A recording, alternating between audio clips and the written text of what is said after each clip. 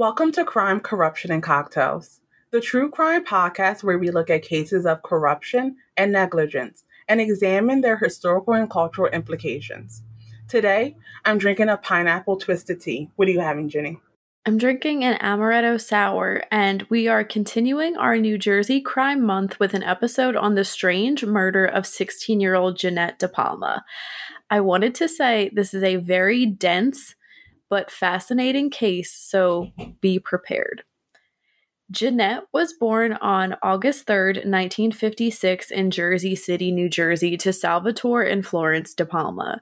She was the seventh of 8 children. The family eventually moved to Springfield, New Jersey and lived on Clearview Road in a hilly middle and upper class neighborhood. By all accounts, the DePalma family was very religious and attended church multiple times a week. Many also described them as quote-unquote weird and quote-unquote tough. It's claimed they didn't leave their house much and they did not speak to many neighbors. Officer Ed Kish recalled police being called to the DePalma residence on numerous occasions after hearing Salvatore and Florence fighting. However, when they arrived, Florence would not let them in and say that the problem was over. There are varying accounts of who Jeanette was as a person. Some say she was a devoted Christian who volunteered to her church, while others say her family dragged her to church. Many describe Jeanette as a promiscuous wild child that liked to party and hung out with the wrong crowd. Others say she was no wilder than any other teenager at the time and that stories about her have been exaggerated. Officer Kitch also claimed that Jeanette was known to police, yet other officers dispute this. She was known to hitchhike, but would only accept rides from people she knew, and she was not known to have been a drug user other than occasionally smoking pot. On the morning of August 7th, 1972, Jeanette's parents told her that her cousin Lisa had been missing for some time after having run away. Hearing about this after the fact angered Jeanette. Later that morning, she called her best friend Gail to cancel their plans to hang out that afternoon with 2 teenage boys they had met at a local park because she had chores.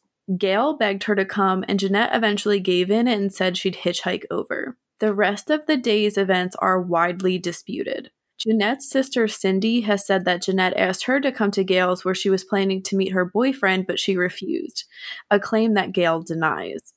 According to authors Jesse Pollock and Mark Moran, quote, Jeanette allegedly told her parents she had a shift scheduled for that evening, end quote, after she hung out with Gail at her home in Berkeley Heights.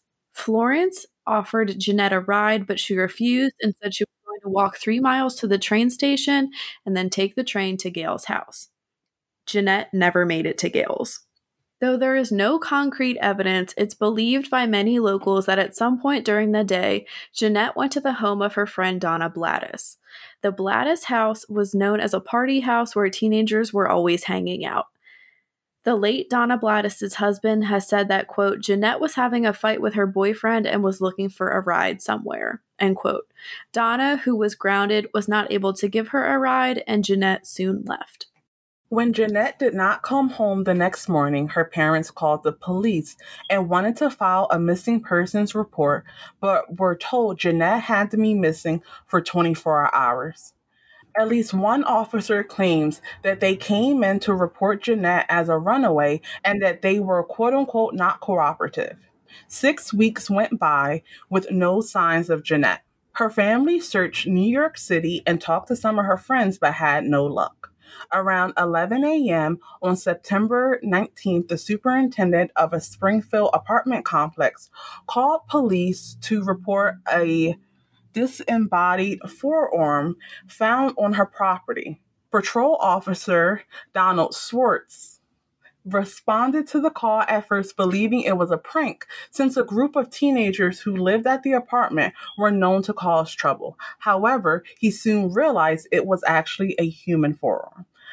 The arm was carried by a dog to the apartment from the Hudai Quarry, a former crystal and gravel quarry now bisected by Interstate 78 and settled between the Balsturo Golf Club and Watchung Reservation. The officer called for backup, and one of the responding officers wondered if it could belong to Jeanette since she was the only runaway in town at the time. Law enforcement canvassed the area, including the nearby Hudai Quarry, atop a secluded cliff known to locals as the Devil's Teeth, overlooking the aberrant quarry. Swartz found a body wearing a blue t-shirt and tan pants, the same outfit Jeanette was last seen in. The body was so badly decomposed that they could not tell if it was a man or woman. Through dental records, detectives were able to identify the body as Jeanette DePalma. The location where the body was discovered had a cliff on one side and a steep hill on the other. It was so steep that many officers tripped and had issues climbing to the top of the hill. To remove the body, a fire truck was driven to the bottom of the cliff, and the ladder was slowly extended until it reached the top, and Jeanette's body could be placed on it and brought down. Jeanette's body was so badly decomposed that an autopsy could not be performed, but an examination was complete. No cause of death has ever been determined, but it is believed that Jeanette was strangled as there were no signs of bone fractures, traumatic injuries, bullet wounds, or knife strikes to her body. There was no evidence of drug use, and it is not possible to test for alcohol levels, but her body was found to have high levels of lead. However, this may have been due to lead in the soil where her body was found, and nothing has been solidified. Following the examination, Jeanette's clothes were hung over an air conditioning unit at the Springfield Police Department to dry and rid the area of the smell it created. This unprofessional practice likely caused some level of cross-contamination and damage. Samples of Jeanette's clothes were sent to the federal government for further analysis. According to the FBI Crime Lab report on January 3, 1973, officials tested Jeanette's clothes, including her blouse, slacks, and underwear, as well as the soil from the scene, and compared them with hairs collected from her dresser drawer and on her body. The FBI's microscopic and chemical analysis found that there was no quote-unquote apparent foreign hairs found on Jeanette's clothes. There were, however, stains found in her underwear, blouse, and slacks that were quote, too decomposed for conclusive blood and semen examinations, end quote, according to the Crime Lab report.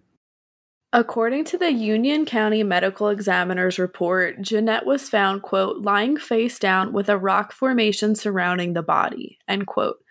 Once again, details vary, but it is said that her body was surrounded by occult objects.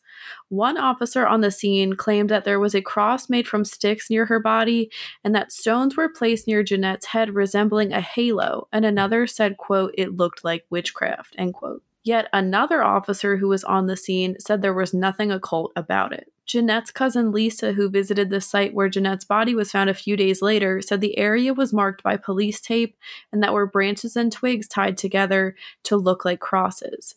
A local newspaper reported that there was photographic evidence of Jeanette's body inside what looked to be a coffin-shaped perimeter made up of logs and branches along with makeshift wooden crosses.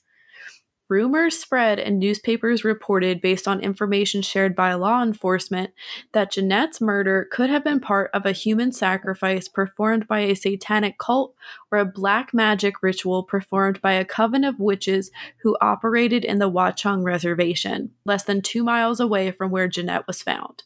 The Watchung Reservation is a large nature reserve that runs through several towns in Union County and is sacred Native American land. Even before Jeanette's death, it was rumored that occult activity took place in the reservation.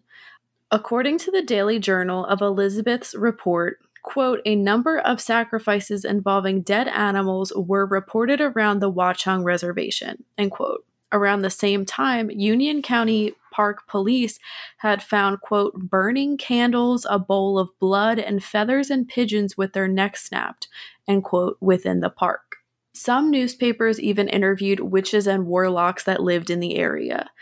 These rumors were further perpetuated by the fact that Jeannette was found atop an area nicknamed the Devil's Teeth since it resembled an inverted skull, and also by James Tate, the pastor of the DePalma family's church, who told another local newspaper that the police brought a witch to the crime scene and that Jeannette was targeted because of her devout faith.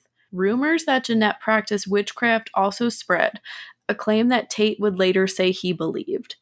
The quote-unquote satanic nature of the murder created a panic in Union County, which was still recovering from the List family murders that had taken place less than a year before.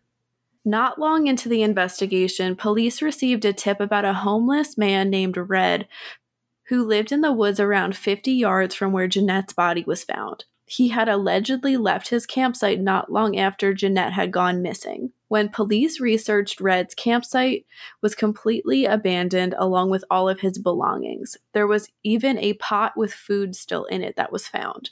Red was tracked down and ruled out as a suspect. He never returned to Springfield. Jeannette's case quickly lost traction, likely due to the inconclusive cause of death, inconsistent stories coming from her friends and family, and local news no longer covering the case. Because there were seemingly no answers as to who killed Jeannette, rumors spread as to what exactly happened. There have been allegations of a police cover-up that exists to this day.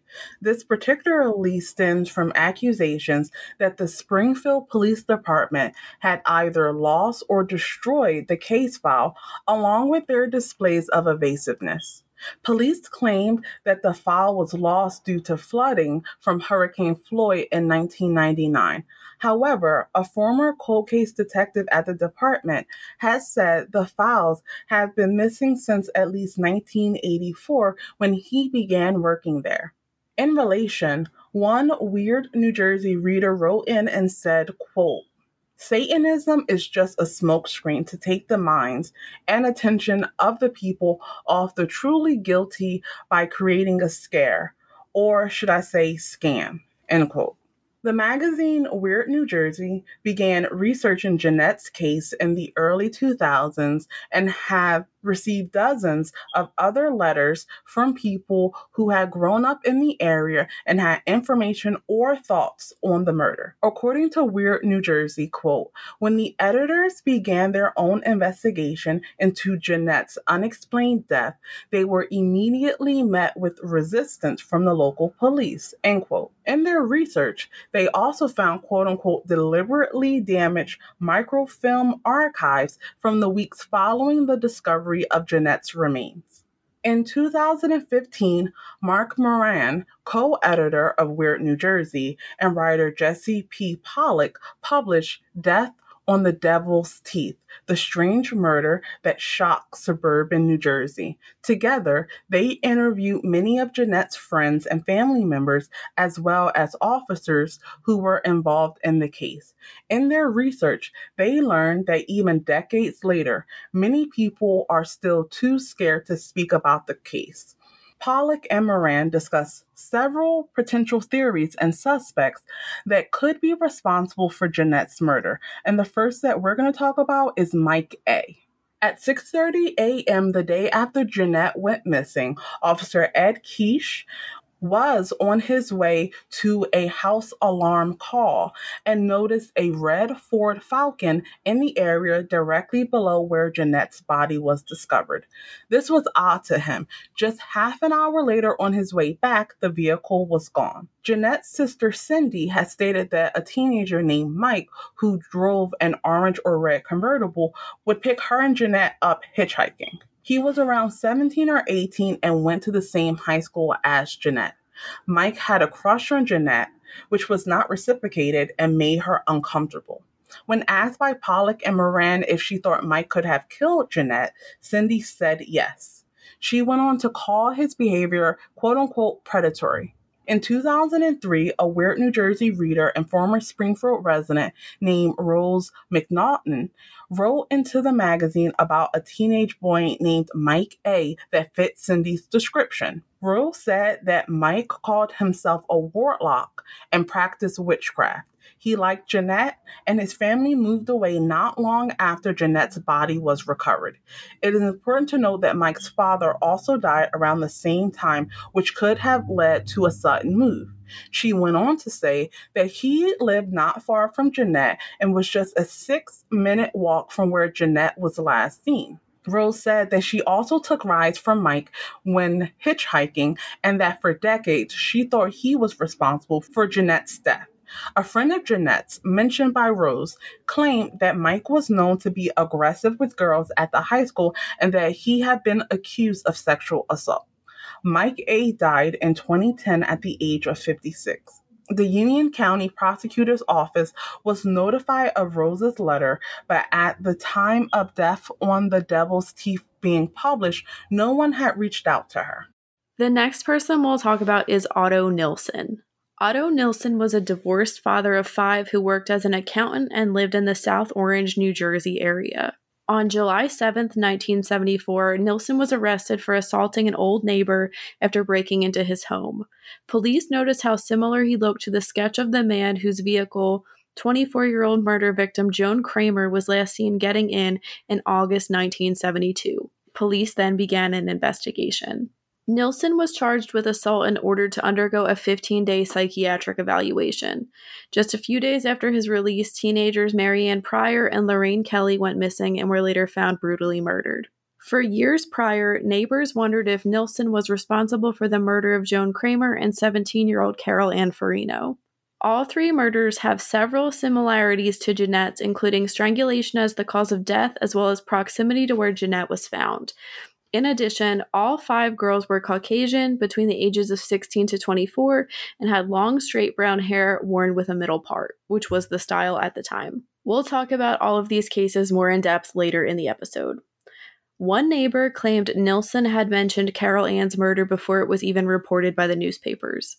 Another neighbor close to the Nilsson family said that Nilsson's son Neil told her, quote unquote, "I think my dad killed someone." Nilsson was arrested for Joan Kramer's murder in January 1975, and his trial began that summer. During the trial, eyewitnesses confirmed seeing Kramer get into a dark green or Buick at the time. Nilsson drove a green 1964 four-door Buick, but he traded the car in 3 months after Joan and Jeanette's disappearances.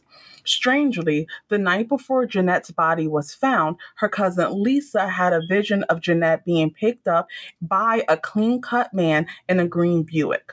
Nilsson was ultimately found not guilty. In a post-trial interview, he told a reporter that he was living in Jersey City at the time of Joan's murder. However, it's been claimed that he was actually living with his mother in Union at the time, which would put him closer to Springfield and Jeanette's home.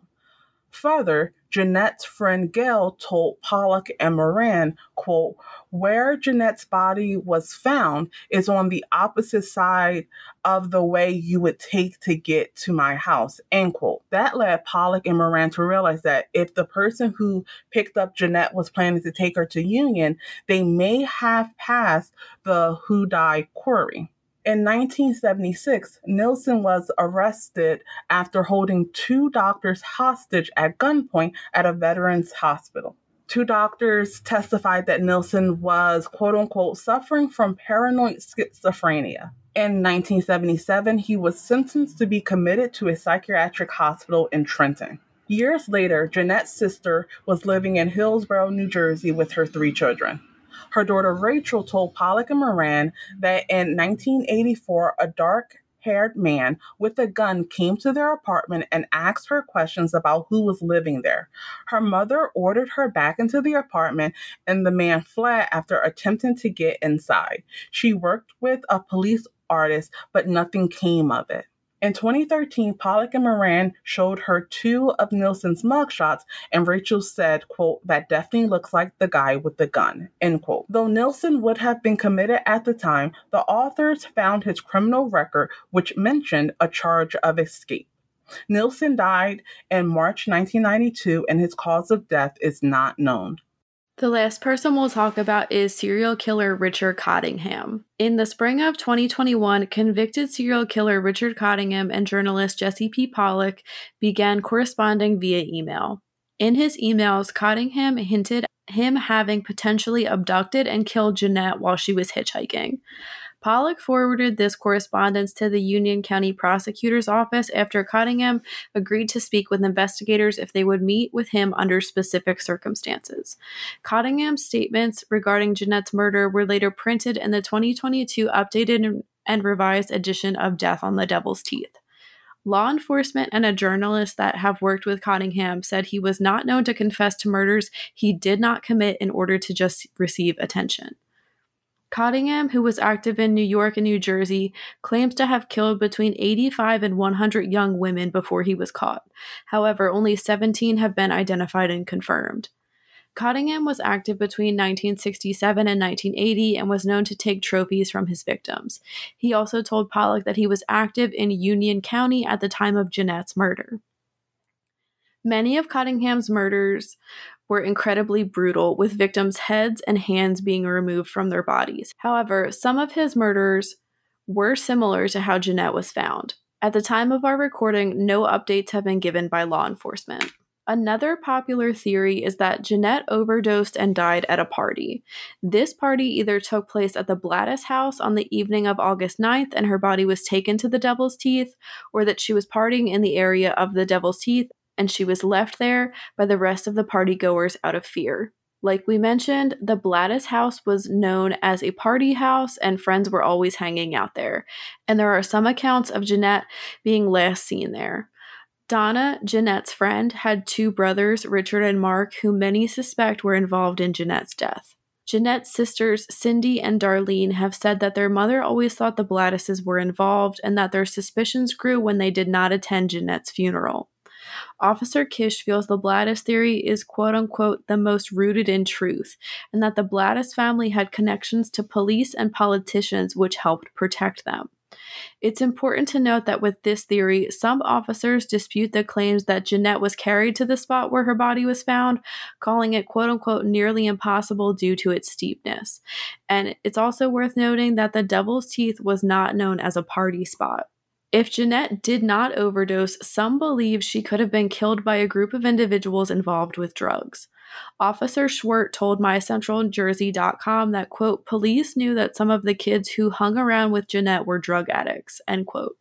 This is supported by Edward Salzano, a former private investigator and friend of Jeanette's nephew who lives in Springfield.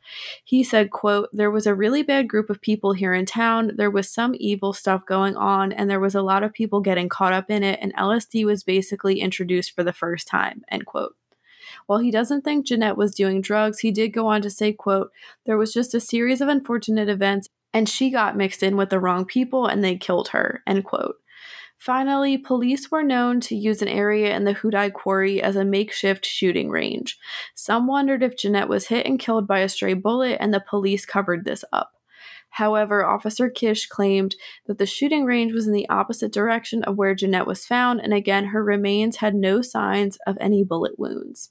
In the 1980s, Jeanette's family hired a private investigator who was not able to find anything and concluded there was a cover-up. In 2019, Salzano unsuccessfully sued the Union County Prosecutor's Office with hopes of getting the agency to test Jeanette's clothing for DNA. In the lawsuit, Salzano claimed he met with the Union County Prosecutor's Office to discuss Jeanette's case and deliver documents that he said Jeanette's nephew, John Banksy, a close friend, gave him before he died. His lawsuit states, quote, I asked if Jeanette's clothes would be DNA tested and I was told no, end quote. Salzana and a partner run the Justice for Jeanette group in the hopes of raising awareness and eventually getting her clothes tested. In February 2021, Jesse Pollock received a copy of a majority of Jeanette's case file after submitting a request under the New Jersey Open Public Records Act and the Freedom of Information Act in 2019, proving once and for all that the case file did exist. Upon viewing the case file and photographs, the Weird New Jersey team concluded in a 2022 update that there was, quote, no occult activity involved in Jeanette's death, end quote. The alleged, quote unquote, halo of stone and crosses made of twigs were not in crime scene photos. There was also no, quote unquote, animal sacrifices near the body, which had been a long time rumor amongst locals, and no altar. They said, quote, the closest object resembling a cross found near the remains are two rotten tree branches that had obviously fallen in that spot a long time before Jeanette had come to rest there, end quote. The photo also revealed that the contents of Jeanette's purse had been dumped near her body, but that her purse was not actually found by police and possibly stolen by her killer, along with her missing gold cross necklace. Crime scene photos also reveal that the area where Jeanette was found was overgrown with bushes and other plants. There was no evidence of any gathering mentioned in the reports. No one was ever charged in connection with her death, and no new leads have ever been publicly reported in over 50 years. Del, what do you think about the murder of Jeanette DePalma and the aftermath? It's obviously a very sad case, and one, like you stated at the beginning, that has so much information. I'm definitely not surprised that it took a dedicated team of journalists to parse through all the different information that's involved in this case. I think that the police are showing a very high level of incompetency in this case. And I think that they're trying to cover themselves. Even if they're not actually covering for someone, they clearly made mistakes in this case that they don't want to be fully revealed, which likely or allegedly adds to the fact that this case has been unsolved, despite seemingly having a lot of suspects attached to it and ones that you can view as fairly credible, at least credible enough to warrant a thorough investigation from police officers. While I think the work of the Weird New Jersey team is definitely great and commendable, you definitely need the police helping with any investigations because they are the ones that ultimately are going to be responsible for making sure that the person is arrested and that the case is then sent to the prosecutor's office. So the fact that they seem very hands off with the investigation and the fact that they can't even get their story straight about whether there is a case file, whether it's missing, DNA testing, not really giving a real answer as to why comprehensive DNA testing can't take place now when that's something that has been fairly standard in cold cases. Going back and seeing what new technologies can be used to aid in investigating and finding the culprit is definitely strange. I think when looking at all the possibilities, I think I lean towards the serial killer, Cottingham, doing it. The fact that it lines up with when he was active, the fact that it lines up with how he left victims, I think it definitely fits. And one of the most compelling pieces for me is the fact that he was not known to just confess to murders. You know, we hear a lot where people just confess to things for attention, and that's not something that he would do. So the fact that he did confess to the murder of Jeanette DePalma is definitely something that kind of raises a flag. For me, it says that we likely know who did it. It's just a point of actually having the evidence to prove it, which is very unlikely due to how the police handled this case. What are your thoughts? I agree. I think you're spot on. There was, in my opinion, definitely a cover up, but I don't know exactly why. And Del, like you said, I lean towards the police trying to cover up some type of mistake that they made. Or I don't know, maybe they thought someone that they knew or were close to was involved, but it doesn't really seem like they were covering up exactly for one person. I am very suspicious of Mike A. and Nilsson. I think everybody makes sense, but I think as of this moment, I'm also leaning towards Cottingham for the exact same reasons. So one of the, I don't know if it was the journalist that was working with Cottingham, but they said that he was very embarrassed by the fact that he got caught. So that's why he wasn't flaunting, hey, I killed this girl and I killed that girl and all these people that he didn't actually kill. He said he was really embarrassed because his family doesn't talk to him anymore because he was convicted of these crimes and that he got caught, like I said, and that he had to stand trial, which I think makes sense. And you can read some of what Cottingham said in our Weird New Jersey link, and that will also have the crime scene pictures that were released. Jeanette's body is, like, I guess they said, compassionately redacted from these pictures, so you won't see her body, but there is like a cutout in these photos of where her body was. So if anyone's interested, you can get a better idea. It's so frustrating that we have so many unanswered questions, and it's hard to even know who the police like investigated or talked to, because it doesn't sound like this Mike A guy was investigated. I don't think the police were directly involved with her murder, and that's what caused the cover up, but honestly, I feel like at this point, anything is possible. And I do agree with Weird New Jersey saying that I don't think anything occult happened. And like that one letter said, I think it was used as a distraction. One officer interviewed for the book said that the occult thing was said to the media by, I think, another police department after like an interdepartment meeting. And there are lots of mentions, I think, by this officer in the book, The Death on the Devil's Teeth, which I highly recommend, about rumors being started by other police officers in the area in retaliation for things. So if that's where this occult aspect stems from, that's really frustrating and incredibly unprofessional, because I think that's kind of like, I mean, Jeanette's case has really been buried. There is not much information you can find like outside of the Weird New Jersey resources. And I think like the occult aspect is like what really sticks out for people. That's what kept locals talking about it for so long. But if that's not even true, that's really annoying, like I said, to see. And the fact that there is really no information out there also leads me to believe that it was a cover up. There are so many questions and it's so frustrating.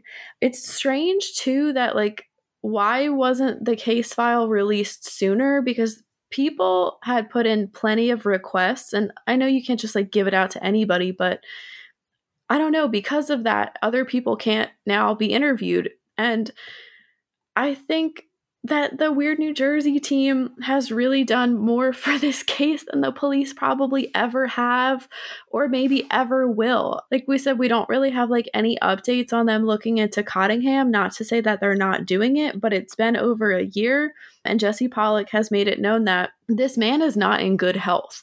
So he needs to be talked to sooner rather than later. So it's just very frustrating.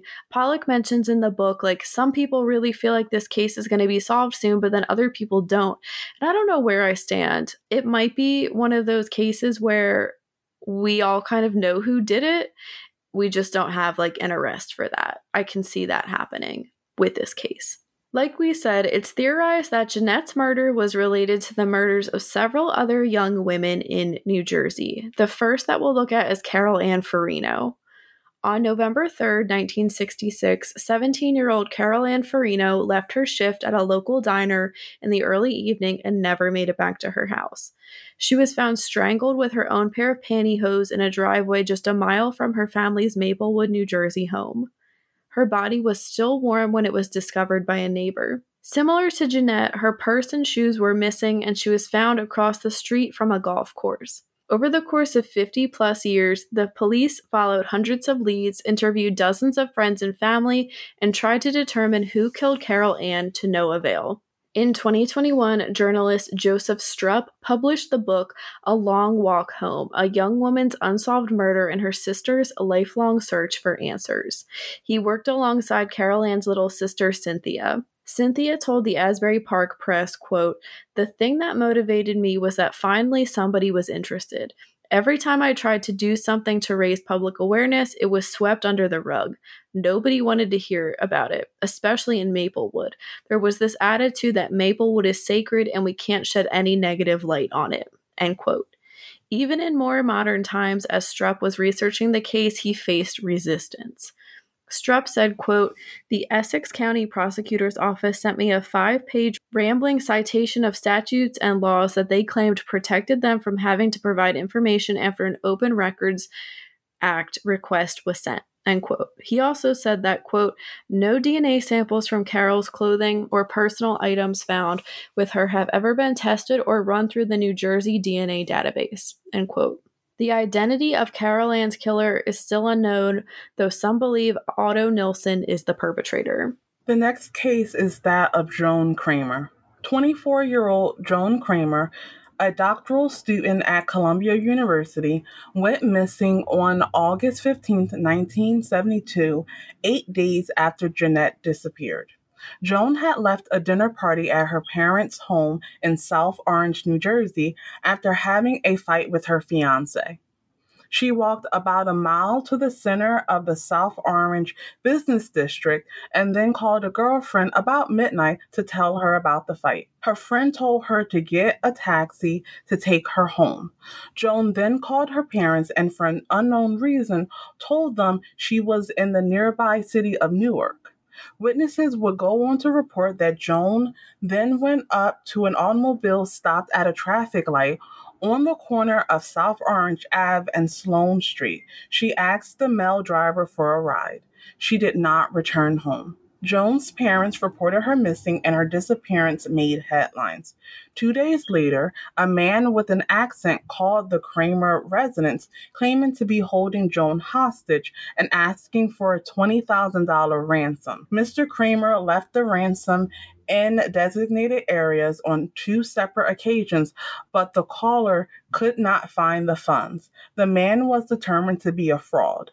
Then, on August 28th, Joan's body was found in a secluded area of a park in Union, New Jersey, just 7 miles from her parents' house and only 6 miles from where Jeanette's body would later be found. Her body was nude and laying face down in a water-filled ditch. She had been there for at least a week to 10 days. It was determined that Joan had been manually strangled by a right-handed person and that she had been killed less than 2 hours after eating dinner, making it most likely that the person who picked up Joan also murdered her. Joan's clothing was found nearby, but just like Jeanette, her necklace and shoes were missing. A pickaxe was also found, and it was later determined that it had been used to try and bury her clothing. The Union County Prosecutor's Office set up a tip line dedicated to both Joan and Jeanette's cases, but no useful information came from it. Several other men with criminal records were suspected of Joan's murder, but like we said, in January 1975, Otto Nilsson was arrested and charged with her murder. Nilsson was found not guilty in July of that year. During their research, Pollock and Moran were told by the Essex County Prosecutor's Office that the trial records, along with records pertaining to Joan's homicide and the discovery of her body, were quote-unquote presumed lost or destroyed. It's not known if prosecutors were familiar with the similar murders of the other aforementioned young women. Joan's murder has never been solved, but Essex County Prosecutor James Lordy thinks the right person was put on trial and personally considers the case closed. The final 2 victims we're going to look at is Mary Ann Pryor and Lorraine Kelly. On August 9, 1974, 17-year-old Mary Ann Pryor and her friend, 16-year-old Lorraine Kelly, took a bus to the Garden State Plaza Mall in Paramus. The girls did not return home, which was unlike them. They were last seen by Lorraine's boyfriend, who dropped them off at the bus stop and watched them board. Police insisted to both families that the girls were runaways. Marianne's sister, Nancy, stated, quote, "The police really had nothing to go on, so they kept saying hitchhiking," end quote. She continued, quote, "It made it look like the police were doing something. I can only speak for my sister. She was afraid to hitchhike. My sister was cautious. I don't think they were hitchhiking. It never sat right with me," end quote. This was made worse when a waitress came forward claimed to have seen the girls eating at her place of employment. The North Virgin Police Department then made a statement announcing the girls as runaways and saying, quote, "There is no longer any reason to fear the girls are victims of foul play," end quote. The very next day, a woman was in the parking lot of her apartment complex in Mount Valley, New Jersey, when she saw the nude bodies of two young women lying face down. A rope was loosely tied around the neck of each body, and there was a, quote, "glass soft drink bottle inserted into each of their vaginal cavities," end quote. Police were immediately called. Law enforcement noticed a, quote, "lack of blood on and around the bodies," end quote, which then led them to theorize that the girls were killed elsewhere and carefully placed by the apartment complex. On the girls' wrists and ankles were marks that they had likely been tied up before being killed. In addition to being found without their clothes, their shoes and purses were also missing. However, each girl was found with jewelry. Before law enforcement could notify Lorraine and Marianne's family for identification, they sadly heard the news of two bodies being found on the radio. The two victims were positively ID'd as Marianne and Lorraine, and the community rallied to support their families. It was determined that both girls died from suffocation. Lorraine was killed 6 hours before Marianne, and they had been dead for up to 40 hours before being found, which led police to believe that they were stored somewhere before being dumped. This was furthered by the fact that no one at the apartment complex had seen the bodies until the morning of August 14th. Investigators searched multiple locations believed to be the murder site but had no luck. When asked what she believed happened to the girls, Nancy said, quote, "My theory is someone came along that Lorraine knew from her brother or sister, and she said, 'It's okay, I know this person,' and they offered them a ride, and reluctantly my sister went along," end quote. Richard Cunningham was eventually convicted of both the murders on April 27, 2021. In court, Cunningham admitted to kidnapping the girls, then tying them up and raping them both in a motel room. He killed them by drowning them in a bathtub. Again, Carol Ann, Jeanette, Joan, Marianne, and Lorraine had several similarities in their appearance. They were Caucasian, had long, straight, shoulder-length brown hair parted in the middle. They were of average height and were all thin. The similarities continue into the manner of the crimes and crime scenes. Many, if not all, were known to hitchhike. All were killed by obstruction to the airway. All were found dead, arranged face down, and all but Carol Ann were found in a wooded area. All had something taken as a souvenir, and their bodies were all left out and not buried or concealed. Pollock pointed out that the local police departments at the time were not well coordinated with one another, so murders, even in neighboring towns, might not be recognized as related. In their research, Pollock and Moran discovered that during the time Otto Nilsson was committed, they could not find any solved or unsolved homicides in New Jersey that even resembled the murders of the 5 women. So we know that Marianne and Lorraine were killed by Richard Cunningham. But Del, do you think any of these are related to Jeanette or each other? And who do you feel is responsible? I think that all of the murders were committed by Richard Cunningham. I think that they are too similar to think that a different person did it, especially when there's no evidence that a lot of information was shared and that it could be a copycat situation. So I find it strange that they're holding him accountable for 2 of them and not all of them, but it could just be the murkiness that comes with the other cases as to why he hasn't been officially indicted and convicted for the other murders. But I definitely do think they're related. I mean, we listed all those similarities. Even if cases had half the number of similarities, we would strongly suggest that they related to one another. I think that one of the things that really sticks out for me is the souvenir part. We know that that's definitely something that many serial killers do. They take a souvenir, and that's also something that was found in all of these cases. I think that Nilsen may have committed some crimes. I'm not saying that he's a completely innocent individual, but I don't know if he's responsible for the crimes that we described. What are your thoughts? I think Nilsen did kill Joan Kramer. I don't know about Carol Ann. It does seem pretty similar to, at the very least, Joan's, but hers, I think, sticks out in a different way than the other girls. I mean, she was murdered walking home from her job, and it seems like a pretty residential area, and she was left on somebody's driveway. So that, I don't know, that's like very opportunistic. And I mean, the other ones were opportunistic too, but it seems like there was acceptance of a ride most likely in these situations. So, yes, it was opportunistic, but there was, I guess, like a little more build up and like setting the scene almost. So, I'm not sure. I do think they're related to an extent. Now, I don't know which ones are exactly related to each other, I will say. I think Jeanette is either related to Joan Kramer's murder or Marianne and Lorraine. Like you said, there's so many little coincidences that make it seem like that. And this is like not necessarily like a large area geographically.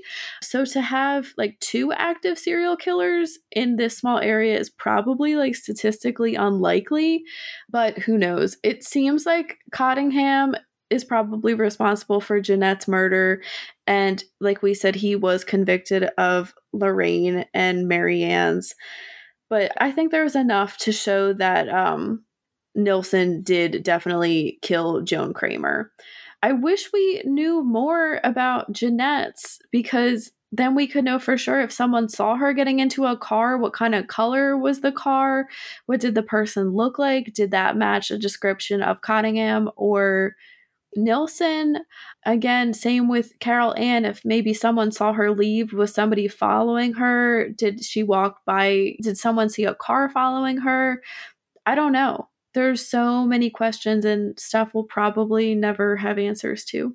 And I just want to add that the interesting thing about these cases is that had the police really done their jobs, and specifically with the forensics, we would likely have an answer to whether these cases were connected to each other, how many were connected to each other, because we would be able to compare the DNA, not just to a perpetrator, but to each other's cases. And unfortunately, we don't have that very crucial piece of evidence.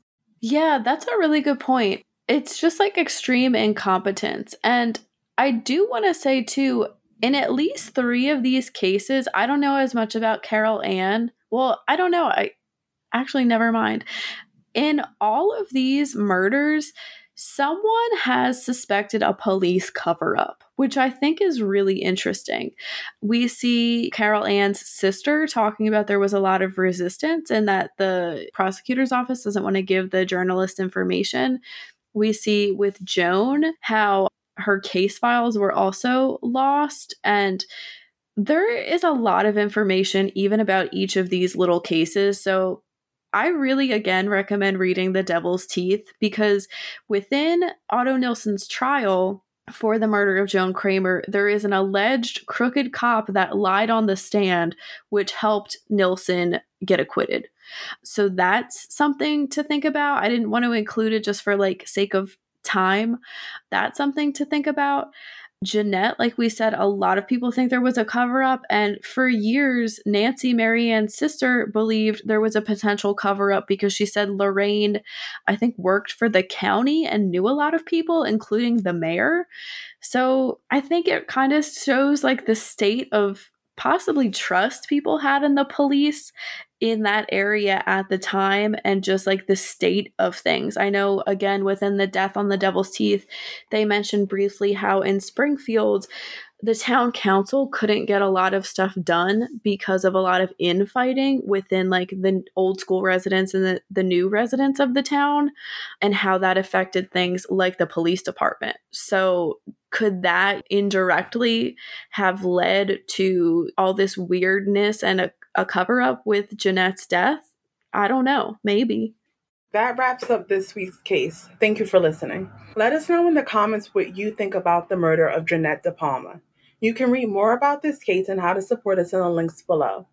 We will be back next week with a brand new episode. As always, stay safe.